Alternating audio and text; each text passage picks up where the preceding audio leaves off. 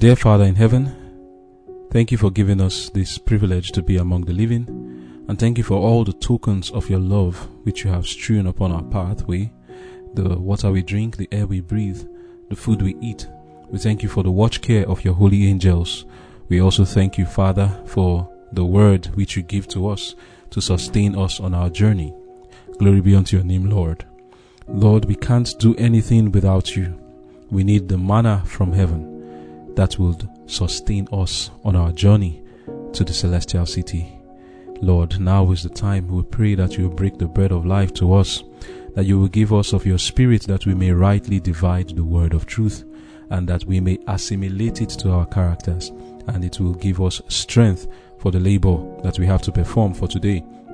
On this note, Lord, I pray that your words shall be graciously put in my mouth, that it may be spoken to all, that we all may reflect the image of Jesus. In Jesus' name I've prayed. Amen.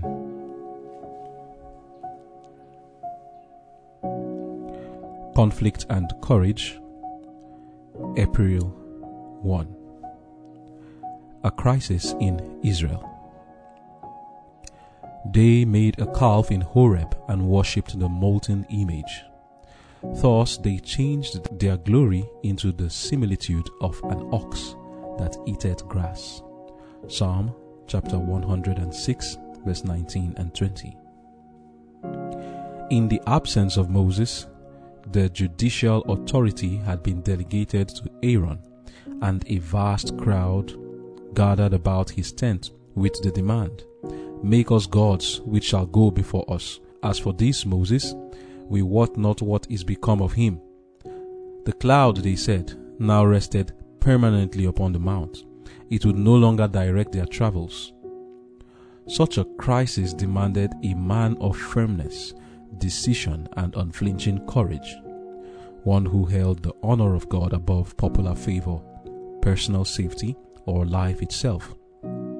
But the present leader of Israel was not of this character.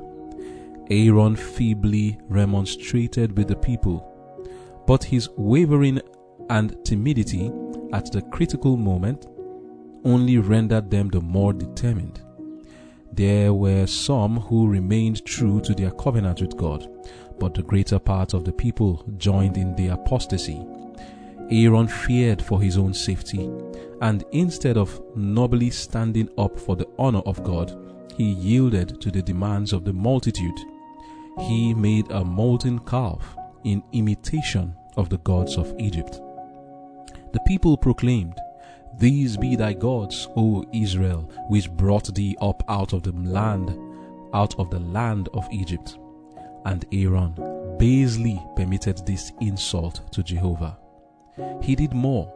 Seeing with what satisfaction the golden god was received, he built an altar before it and made proclamation, "Tomorrow is a feast to the Lord." The announcement was heralded by trumpeters from company to company throughout the camp. Under the pretense of holding a feast to the Lord, they gave themselves up to gluttony and licentious reveling. How often in our own day is the love of pleasure disguised by a form of godliness? A religion that permits men, while observing the rites of worship, to devote themselves to selfish or sensual gratification is as pleasing to the multitudes now as in the days of Israel. And there are still pliant Aarons who, while holding positions of authority in the church, will yield to the desires of the unconsecrated and thus encourage them in sin. Amen. The title of our devotion for today is A Crisis in Israel. And before we go into this crisis to understand the lessons that God would have us understand there, we need to know the background to this story. This crisis in Israel is filled with so much meaning for us in these last days. Remember, in the book of 1 Corinthians 10, it was specifically this journey of the children of Israel from Egypt to Canaan that was being referred to when Paul wrote in verse 6 and verse 11 that these things were written as ensamples upon whom, to us who are living in these last days, upon whom the ends of the world are come. That means it is a type of what is going to happen in our day. So, what is this about? This crisis in Israel. Before this crisis, something had happened. And what was that? The Lord had appeared to the children of Israel. We left off with the situation where they built the temple, and before the building of the temple, we also looked at manna falling down from heaven. That was in Exodus 16. In the book of Exodus chapter 19, the Lord appeared to Moses and said to him in Exodus 19, reading from verse 3, it says, "And Moses went up to God, and the Lord called unto him out of the mountain, and saying, Thus shalt thou say to the house of Jacob, and tell the children of Israel, You have seen what I did unto the Egyptians, and how I bare you on eagle's wings and brought you unto myself. Now therefore, if you will obey my voice indeed and keep my covenant, then you shall be a peculiar treasure unto me above all people, for all the earth is mine. And you shall be to me a kingdom of priests and an holy nation. These are the words which thou shalt speak unto the children of Israel. And Moses came and called for the elders of the people, and laid before their faces all these words which the Lord commanded him. And all the people," that's verse 8 now, "and all the people answered together and said, All that the Lord had spoken, we will do. And Moses returned the words of the people unto the Lord. And the Lord said unto Moses, Lo, I come unto thee in a thick cloud, and the people, that the people may hear when I speak with thee, and believe thee forever. And Moses told the words of the people unto the Lord. And the Lord said unto Moses, Go unto the people, and sanctify them today and tomorrow, and let them wash their clothes, and be ready against the third day. For the third day the Lord will come down in the sight of all the people upon Mount Sinai.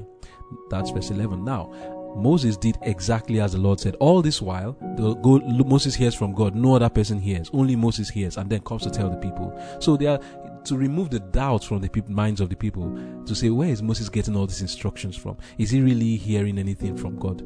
God said, I will speak to everybody. Let them hear me. Let it not be like it is just you who is hearing. When they hear for themselves, they will believe that I exist. Even though God had given them numerous evidences of his existence and his power. Yet God said, let me go a step further. Let them hear my voice. Moses did exactly as the Lord said, and they were ready and came to Mount Sinai. And what did the Lord speak to them? Exodus 20, reading from verse 1. And God spake all these words, saying, I am the Lord thy God, which have brought thee out of the land of Egypt, out of the house of bondage. Thou shalt have no other gods before me. Thou shalt not make unto thee any graven image or any likeness of anything that is in heaven above, or that is in the earth beneath, or that is in the water under the earth. Thou shalt not bow thyself unto them, nor serve them, for I, the Lord thy God, am a jealous God, visiting the iniquity of the fathers upon the children unto the third and fourth generation of them that hate me, and showing mercy unto thousands of them that love me and keep my commandments. Thou shalt not take the name of the Lord thy God in vain, for the Lord will not hold him guiltless that taketh his name in vain. Remember the Sabbath day to keep it holy. 6 days shalt thou labor and do all thy work, but the seventh day is the Sabbath of the Lord thy God. In it thou shalt not do any work, thou, nor thy son, nor thy daughter, thy manservant, nor thy maidservant, nor thy cattle, nor thy stranger that is within thy gates. For in 6 days the Lord made heaven and earth, and the sea, and all that in them is, and rested the seventh day. Wherefore the Lord blessed the Sabbath day and hallowed it. The fifth commandment now, honor thy father and thy mother, that thy days may be long upon the land which the Lord thy God giveth thee.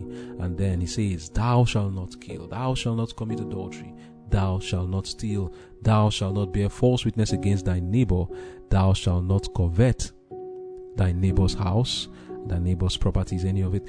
These were the 10 commandments which the Lord gave to the children of Israel. They heard his voice for themselves. It's good that we understand this background before we understand the crisis in Israel. Verse 18 says, and all the people saw the thunderings and the lightnings and the noise of the trumpet and the mountain smoking. And when the people saw it, they removed and stood afar off. And they said unto Moses, Speak thou with us, and we will hear. But let not God speak with us, lest we die. And Moses said unto the people, Fear not, for God is come to prove you, and that his fear may be before your faces, that you sin not. And the people stood afar off, and Moses drew near unto the thick darkness where God was. This experience is one of the greatest experiences any human being has ever had. The thunderings of that day. In the book of Hebrews chapter 12, we are told in verse 20, it says, For they could not endure that which was commanded, and if so much as a beast toucheth the mountain, it shall be stoned or thrust through with a dart. And so terrible was the sight that Moses said, I exceedingly fear and quake. This is how terrible that day was. Subsequently, or before we go, remember that the people had said all that the Lord said we would do. Secondly, remember that they had their own personal experience now with God. This was no longer Moses coming to tell you, or you seeing a pillar of cloud and a pillar of fire both by morning and by night. This was not that experience. Now they had their own personal experience with God. They heard him speak. Then Moses was called up to Mount Sinai to come and receive the 10 commandments written in tables of stone with the hand, the finger of God. Exodus 24 reading from verse 13 says, and Moses rose. Exodus chapter 24 reading from verse 13 says, and Moses rose up, and his minister Joshua, and Moses went up into the mount of God. And he said unto the elders, Tarry ye here for us, until we come again unto you. And behold, Aaron and Hur are with you. If any man have any matters to do, let him come unto them. And Moses went up into the mount, and a cloud covered the mount. And the glory of the Lord abode upon Mount Sinai. And the cloud covered it 6 days. And the 7th day he called, as God called unto Moses out of the midst of the cloud. And the sight of the glory of the Lord was like devouring fire on the top of the mount in the eyes of the children of Israel. And Moses went into the midst of the cloud and got him up into the mount. And Moses was in the mount 40 days and 40 nights. Wow. So, to get a clear picture, read Exodus 24 verse 17. It says the children of Israel, they could see that mountain, and they saw the fire in the mountain, the devouring fire, which represented the presence of God. It was from there that they heard the voice of God. So they had physical evidence of God's presence. The pillar of cloud, the pillar of fire, those were physical evidences. And now they saw in the mountain that fire where Moses went to. And he was there 40 days and 40 nights. So these children of Israel, they didn't have... So the children of Israel, they were not left without evidence. They saw it every time before them. And Moses committed them into the hands of Aaron and Hur. Now, this is where the apostasy came in. In Exodus 32, reading from verse 7, it says, And the Lord said unto Moses, while he was talking with God, and God had given him the commandments and also all the direction of how to build the temple and what the high priest was going to do, the services for the temple. It was in these 40 days that Moses received every instruction on how to build the temple, also how to conduct the services of the temple, the people to ordain and everything to make with all their dimensions. He was receiving it then and was supposed to come down to meet the children of Israel doing something. But what were they doing? God knew what was going on and told Moses, Exodus 32 verse 7, And the Lord said unto Moses, Go, get thee down, for thy people which thou broughtest out of the land of Egypt have corrupted themselves. They have turned aside quickly out of the way which I commanded them. They have made them a molten calf, and have worshipped it, and have sacrificed thereunto, and said, These be thy gods, O Israel, which have brought thee up out of the land of Egypt. The Lord told Moses, this is what is going on in the camp. And Moses saw what was going on himself when he went back. This was crisis and apostasy. What was the apostasy about? As we read, Aaron was pressed upon by the people. And these people, they said that they wanted a cow for themselves. Aaron gave them exactly what they wanted. And this they started to worship. The Bible said that they rose up to play. And they had a feast unto whoever it is they called the Lord. What lessons do we have for ourselves in this story?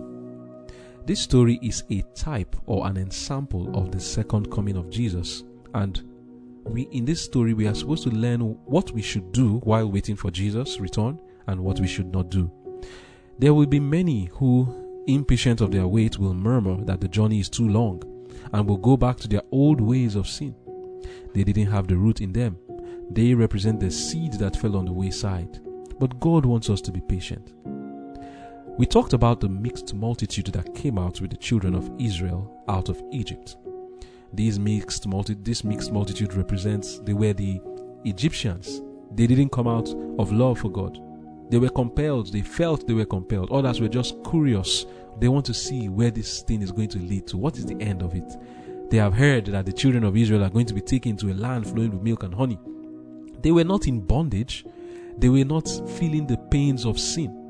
They just came out of curiosity, and they wanted something they felt would be better than what they had, or others out of fear. It is important, and I'll keep emphasizing this. If you have not felt your bondage of sin and you are following God, if you don't feel the stripes like the Egyptians that were flogging the Israelites, if sin has not flogged you till the point where you cry to God and ask for deliverance, and yet you are following God, then you will be this mixed multitude. The children of Israel, when they entered into Egypt, they grew into bondage. They got to understand. They were awakened to their bondage when the Egyptians were persecuting them.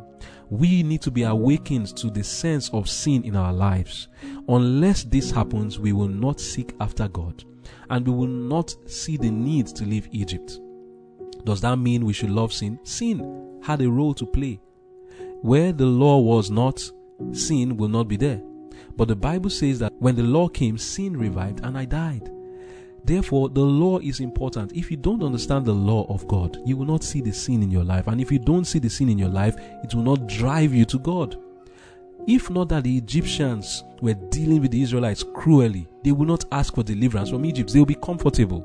And many of us are comfortably in our sins. The law has not come, and we have not been convicted of our sin. Does that mean we should go into gross sin so that we can see our need for Christ? No. We all have our sins. We just need to be awakened to it. We don't need to be into adultery and all those other grosser sins. Some people think that that's all that is sin. They don't see the envy and covetousness and jealousy and pride in their life, and they have not seen these things as dirty characters that needs to be put off from them. They will frown at the drunkard, they will frown at the adulterer, they will frown at the harlot and look at them as the worst of sinners, but will not see in themselves the need for Christ because of their envy and jealousy and fault finding and evil speaking and carnal desires. They won't see that. We need to be awakened to our need. If not, we will be like the mixed multitude. Why am I talking of the mixed multitude? It is the mixed multitude that were impatient, and they were the ones who triggered this crisis in Israel. And it is them we are going to focus on today and compare this to the coming of Jesus. Patriarchs and Prophets, page 315, paragraph 3 says, feeling their helplessness in the absence of their leader, they returned to their old superstitions. The mixed multitude had been the first to indulge murmuring and impatience, and they were the leaders in the apostasy that followed. Among the objects regarded by the Egyptians as symbols of deity was the ox or calf, and it was at the suggestion of those who had practiced this form of idolatry in Egypt that a calf was now made and worshipped. The people desired some image to represent God and to go before them in the place of Moses. God had given no manner of similitude of himself, and he had prohibited any material representation for such a purpose. The mighty miracles in Egypt and at the Red Sea were designed to establish faith in him as the invisible, all-powerful helper of Israel, the only true God. And the desire for some visible manifestation of his presence had been granted in the pillar of cloud and of fire that guided their host, and in the revealing of his glory upon Mount Sinai.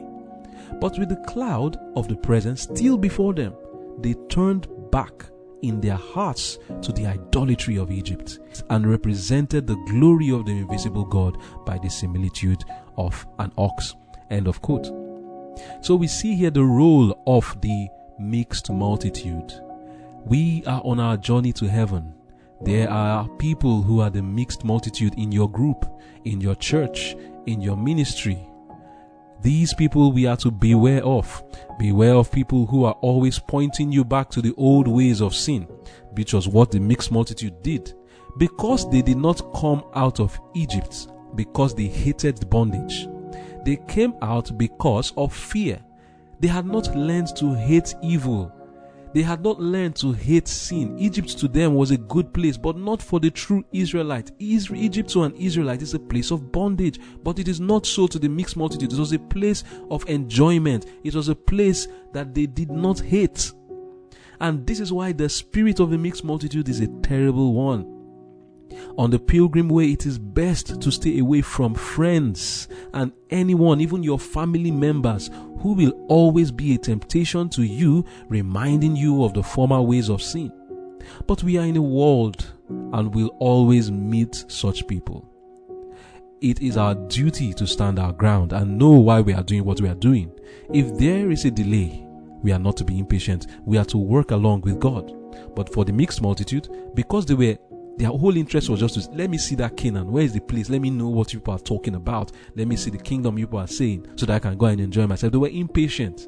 But even the children of Israel, though they were also anxious to be in that place, the true person who wants to be in the kingdom of God, who wants eternal life, who is waiting for the second coming of Jesus, will not say, I'm tired of waiting. Why? Because they hate sin. If I'm tired of waiting, where will I go? I cannot go back to my sins because I hate Egypt. I hate the bondage. But not so with the mixed multitude. But then, apart from the physical people who represent the mixed multitude around us, there is still that mixed multitude within us. The mixed multitude within us is our old sins which we were practicing. And if we don't push it away, because it will keep coming back to our minds, the reminder will keep coming to us, suggestions from here and there. You will see it around you, or suggestions will come to your mind reminding you of what you used to do in the past. And then when you are waiting for God and Christ has not come, you may want to go back to your old ways of sin. The mixed multitude within you will remind you of your hairstyle when you were in the world. It will remind you of your friends and the enjoyments you used to have with them in reveling and partying. It will remind you of the nice relationship you once had with your unbelieving husband and your unbelieving wife, and then it will make you long for it. Oh, what should we do with these thoughts of the mixed multitude in our minds? We are to push it away and repel it and pray and say, no, I cannot go back to Egypt. So what should the people of Israel have been doing at this time? It was just 40 days. They saw the fire. They said they needed a physical representation of God. There was a pillar of cloud. What was the point in bringing that calf? And we say, we need to see God. Some people pray, Lord, show me your ways, show me your ways. Wow, I wonder what you're expecting to see. The ways of God and His word. Some people say, I want God to speak to me. I'm praying for God to speak to me. Have you listened to the one He has said already? You want a visible manifestation of God in your life? Read your Bible. That is God speaking to you, as verily as God speaking to the children of Israel in that mountain that was thundering and had those lightnings and the people were quaking. Do you quake and tremble at the word of God? That Bible that you have there is God speaking to you. It is the presence of God, and many more things we see around us in the prophecies fulfilled, and even the tokens of God's love that He places in our pathway, the food we eat, the water we drink, and the protection we get. All these things are manifestations of God's presence in our lives. We don't need to be asking God, show me, speak to me, show me whether you exist and all of that. God does exist and He does these things for us. So what were the people of Israel supposed to be doing during this time of waiting? Which is, I'm asking the question, we are waiting for Jesus. What are we supposed to be doing? Reading Patriarchs and Prophets, page 315, paragraph 2, it says, during this period of waiting, there was time for them to meditate upon the law of God which they had heard, and to prepare their hearts to receive the further revelations that He might make to them.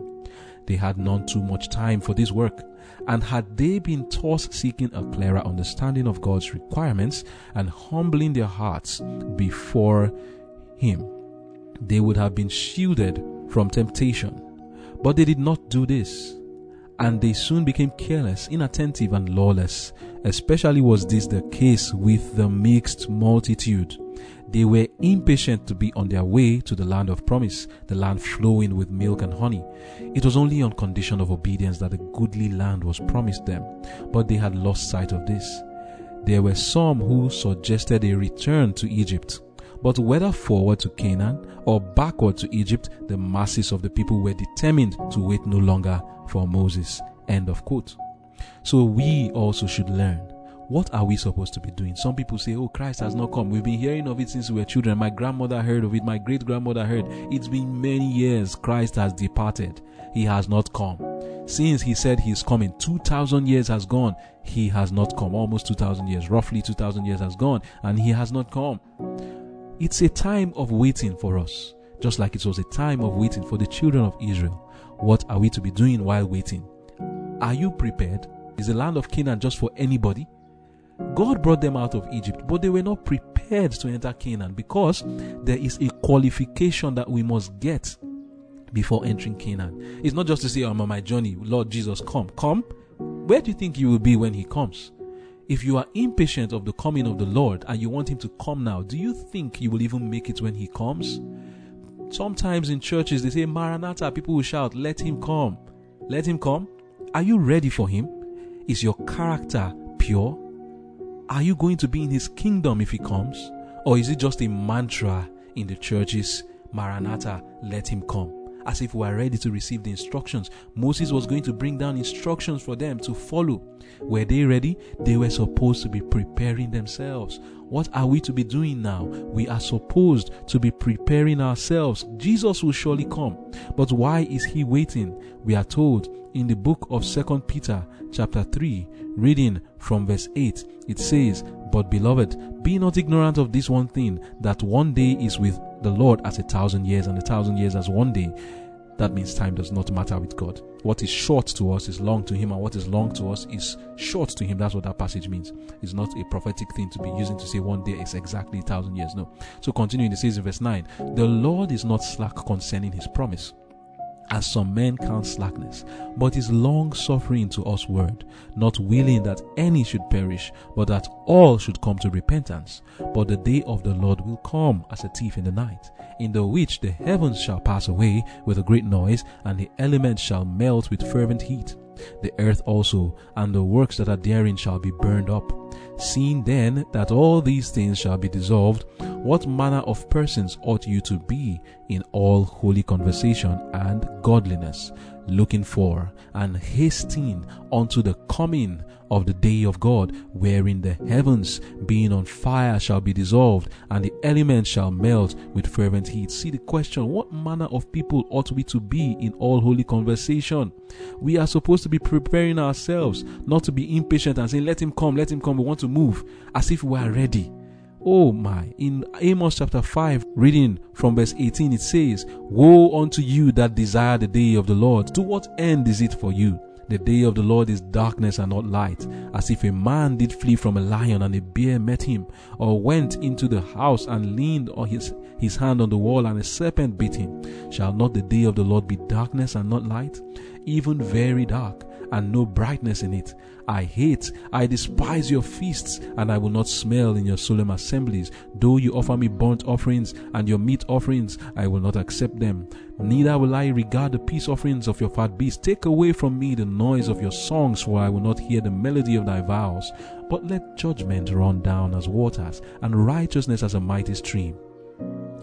What are we supposed to be doing now? Judgment is to be running down as waters, and righteousness as a mighty stream. Is not to be doing services upon services, feast upon feast, and then song upon song. But the Lord is telling us, take it away from me. I will not even listen to it. Neither will I smell your offerings. What is the day of the Lord to us, that when they say Maranatha, we all shout, let Him come? Are you ready for His coming? The people were like that. Maranatha, let Him come. Maranatha, let us go. We are going to Canaan. We cannot wait anymore for Moses. We will go. Let Jesus come. We want to go to Canaan.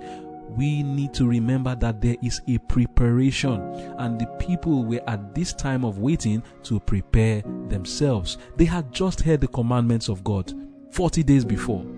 That day was terrible, but they quickly forgot. In one of the commandments, in that 10 commandments that they had just heard 40 days ago, it commanded them not to make any image or any similitude of anything in the heavens or in the earth, whether it is animal or human. Don't make anything that looks like anything and worship it. 40 days later, here they were. Remember that these were the people who said, all that the Lord has said, we will do. Now, 40 days later, did they do it? No, they didn't do it. Why? They did not leave Egypt out of faith and love. These were people who were actuated by just the desire to enjoy themselves, or they left out of fear, so they were impatient. And I keep emphasizing this. Ask God to put love in your heart, because if it is not out of love that you are following the Lord, you will be like the mixed multitude. At every time of waiting, you will be impatient. You will keep remembering your past and saying, this is what I liked. You don't hate sin. You didn't live because you hated sin. You loved it. You only left out of fear or out of curiosity to see what heaven is like. You don't hate sin. We need to hate sin. If not, we will keep bringing up the option of going back to sin. And that was what the mixed multitude were doing. They were always bringing up the option of going back to sin. And this is representing for us today, as I've said, avoid the mixed multitude. And what are we supposed to be doing? Patiently prepare. Check your character. Is my robe white? Am I ready to receive the next instruction from God so that I can be prepared to enter into Canaan? That is to be our question. But alas, what did the Lord say?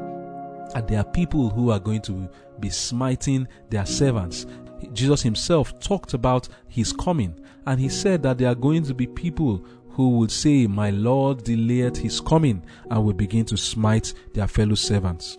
Reading from Luke chapter 12 from verse 35, it says, let your loins be girded about and your lights burning, and ye yourselves like unto men that wait for their Lord, when he will return from the wedding, that when he cometh and knocketh, they may open unto him immediately. Blessed are those servants whom the Lord when he cometh shall find watching. Verily I say unto you, that he shall gird himself and make them sit down to meat, and will come forth and serve them. And if he shall come in the second watch, or come in the third watch, and find them so, blessed are those servants.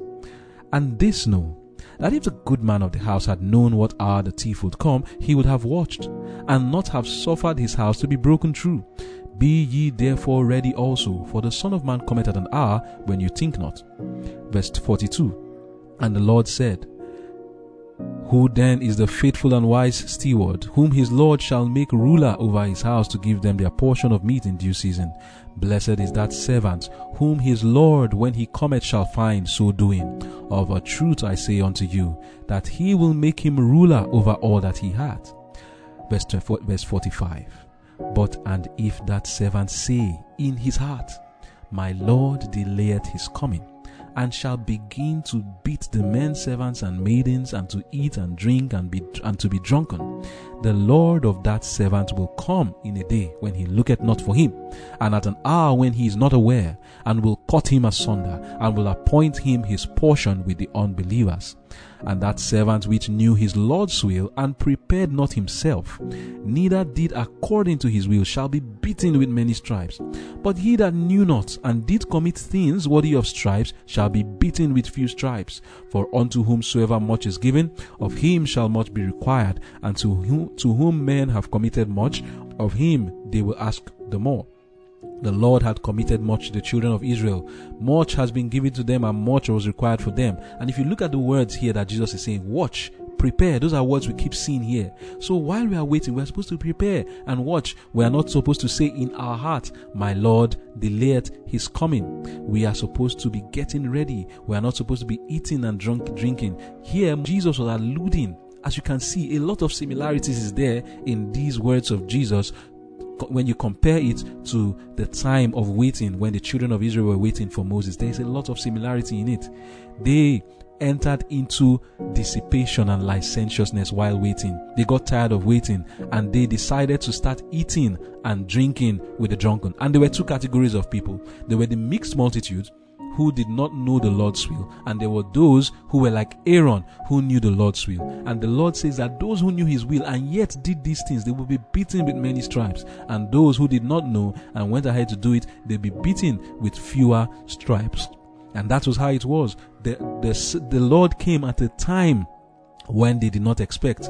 Suddenly Moses came and met them, his eyes flashing and his whole body white, his whole body as light, shining on them so much that they could not even behold him. He had to put a veil on his face, and the whole dissipation had to stop. And that is how it's going to be for those who says, my Lord, delayeth his coming, and who begin to go into their old ways of sin. Those who think, oh yes, we know that Moses is coming. They knew that Moses was alive. They could see the fire on the mountain. But what they said is, as for Moses, we don't know what has happened to him. Let us go away. So they were not in doubt. They knew. But my Lord delayeth his coming was in their heart, and they went into dissipation and licentiousness and all manner of evil. But the Lord came at a time when they did not know. And there were two categories of people. The Levites among them, they separated themselves and refused to join in that dissipation that day. But the rest of the majority of the people, they went into it. So shall it be today. Which category are you in? Are you among those people who represent the Levites, who are going to be waiting and watching for the Lord to come? Or are you among those who grow impatient of their wait and will begin to smite the Levites and say to them, my Lord delayeth is coming? And not just stop at that, but you start eating and drinking with the drunken. But you wouldn't even stop at that. You start to smite those who are doing the right thing. Reading from Review and Herald, January 5, 1869, paragraph 11, we read, it says, as a people, we are surely saying by our works, my Lord delayeth his coming. Our Lord has given us a fearful caution, not even to say this in our hearts. With many, the warning is utterly disregarded. Their works and words and their life is saying distinctly to others, my Lord delayeth his coming. Say not, unfaithful steward, this concerneth not me. I am a Christian. Was not the evil steward a professed Christian? A forgetful, negligent, slothful steward of his Lord's goods. He was outwardly a steward, a professed Christian. He calls Christ my Lord, just like the Israelites called Moses my Lord. He believes in the coming of his Lord. They also believed in the coming of their Lord. But he only says that coming is delayed. Then he presumes on that delay to use for the gratification of his own appetite and pleasure his Lord's goods. But his portion is assigned him with the hypocrites and unbelievers, where is weeping and gnashing of teeth. I entreat you, my brethren, to arouse from your sloth and take heed to yourselves, lest at any time your hearts be overcharged with surfeiting and drunkenness and cares of this life, and so that day come upon you unawares. As a people, we are increasing in riches. I am alarmed as I see so little of the spirit of sacrifice. Selfishness and the love of the world is closing up the soul, that the rays of heavenly light cannot penetrate it. As God's stewards, I entreat you to dispense of your means, lighten the load of care, burden, and responsibility which is resting upon you. End of quote. Here, Lord is telling us what to do while waiting. What are the things that shows that we are saying the Lord delayeth is coming? Accumulation of wealth. Instead of using these things for the furthering of the gospel, rather we accumulate them. You are saying, my Lord delayeth is coming. Reading again from Manuscript Releases, volume 14, page 115, paragraph 2, we are told, because iniquity abounds, the love of many waxes cold. There are many who have outgrown their Advent faith. They are living for the world, and while saying in their hearts, as they desire it shall be, my Lord delayeth his coming, they have beaten their fellow servants. They do this for the same reason that Cain killed Abel. Abel was determined to worship God according to the direction God had given.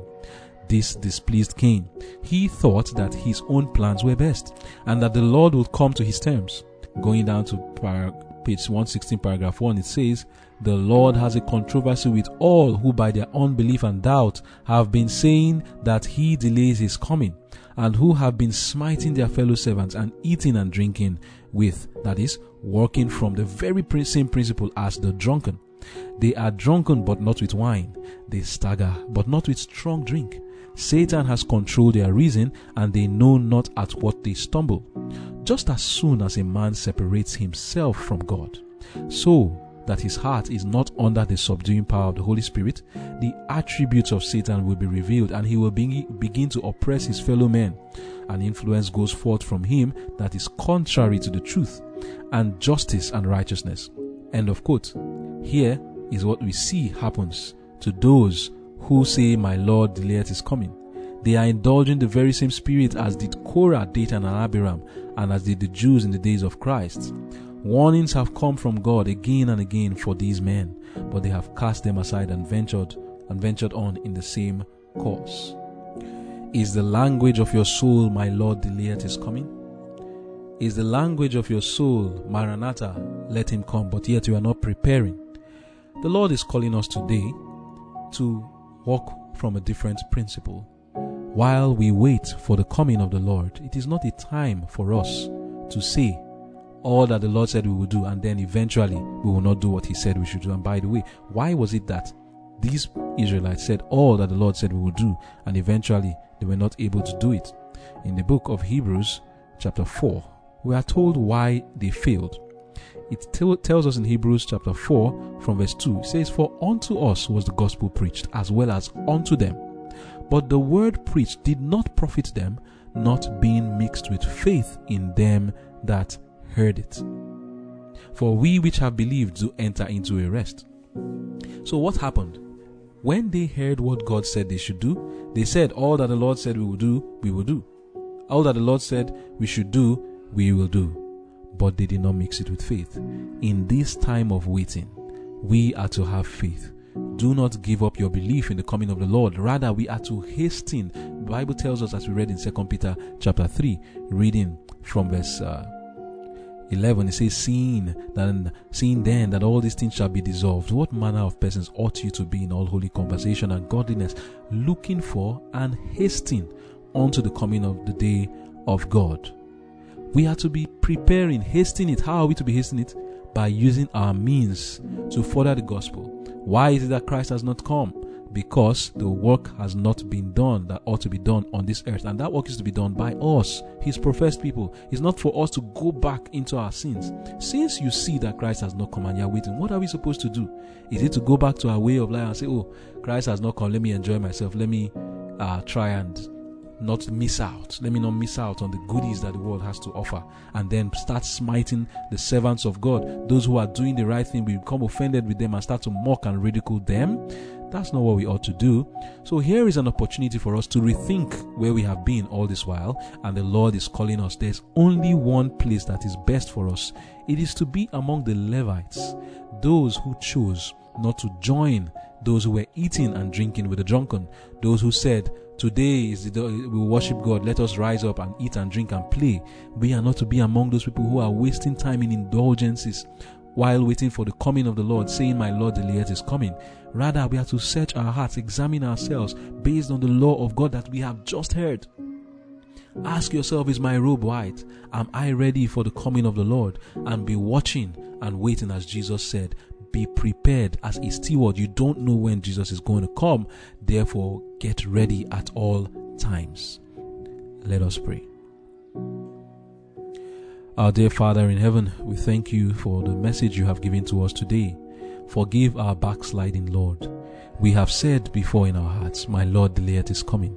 We have been chasing after the things of this world and forgetting the course of God. We have not been in a watching and waiting preposition.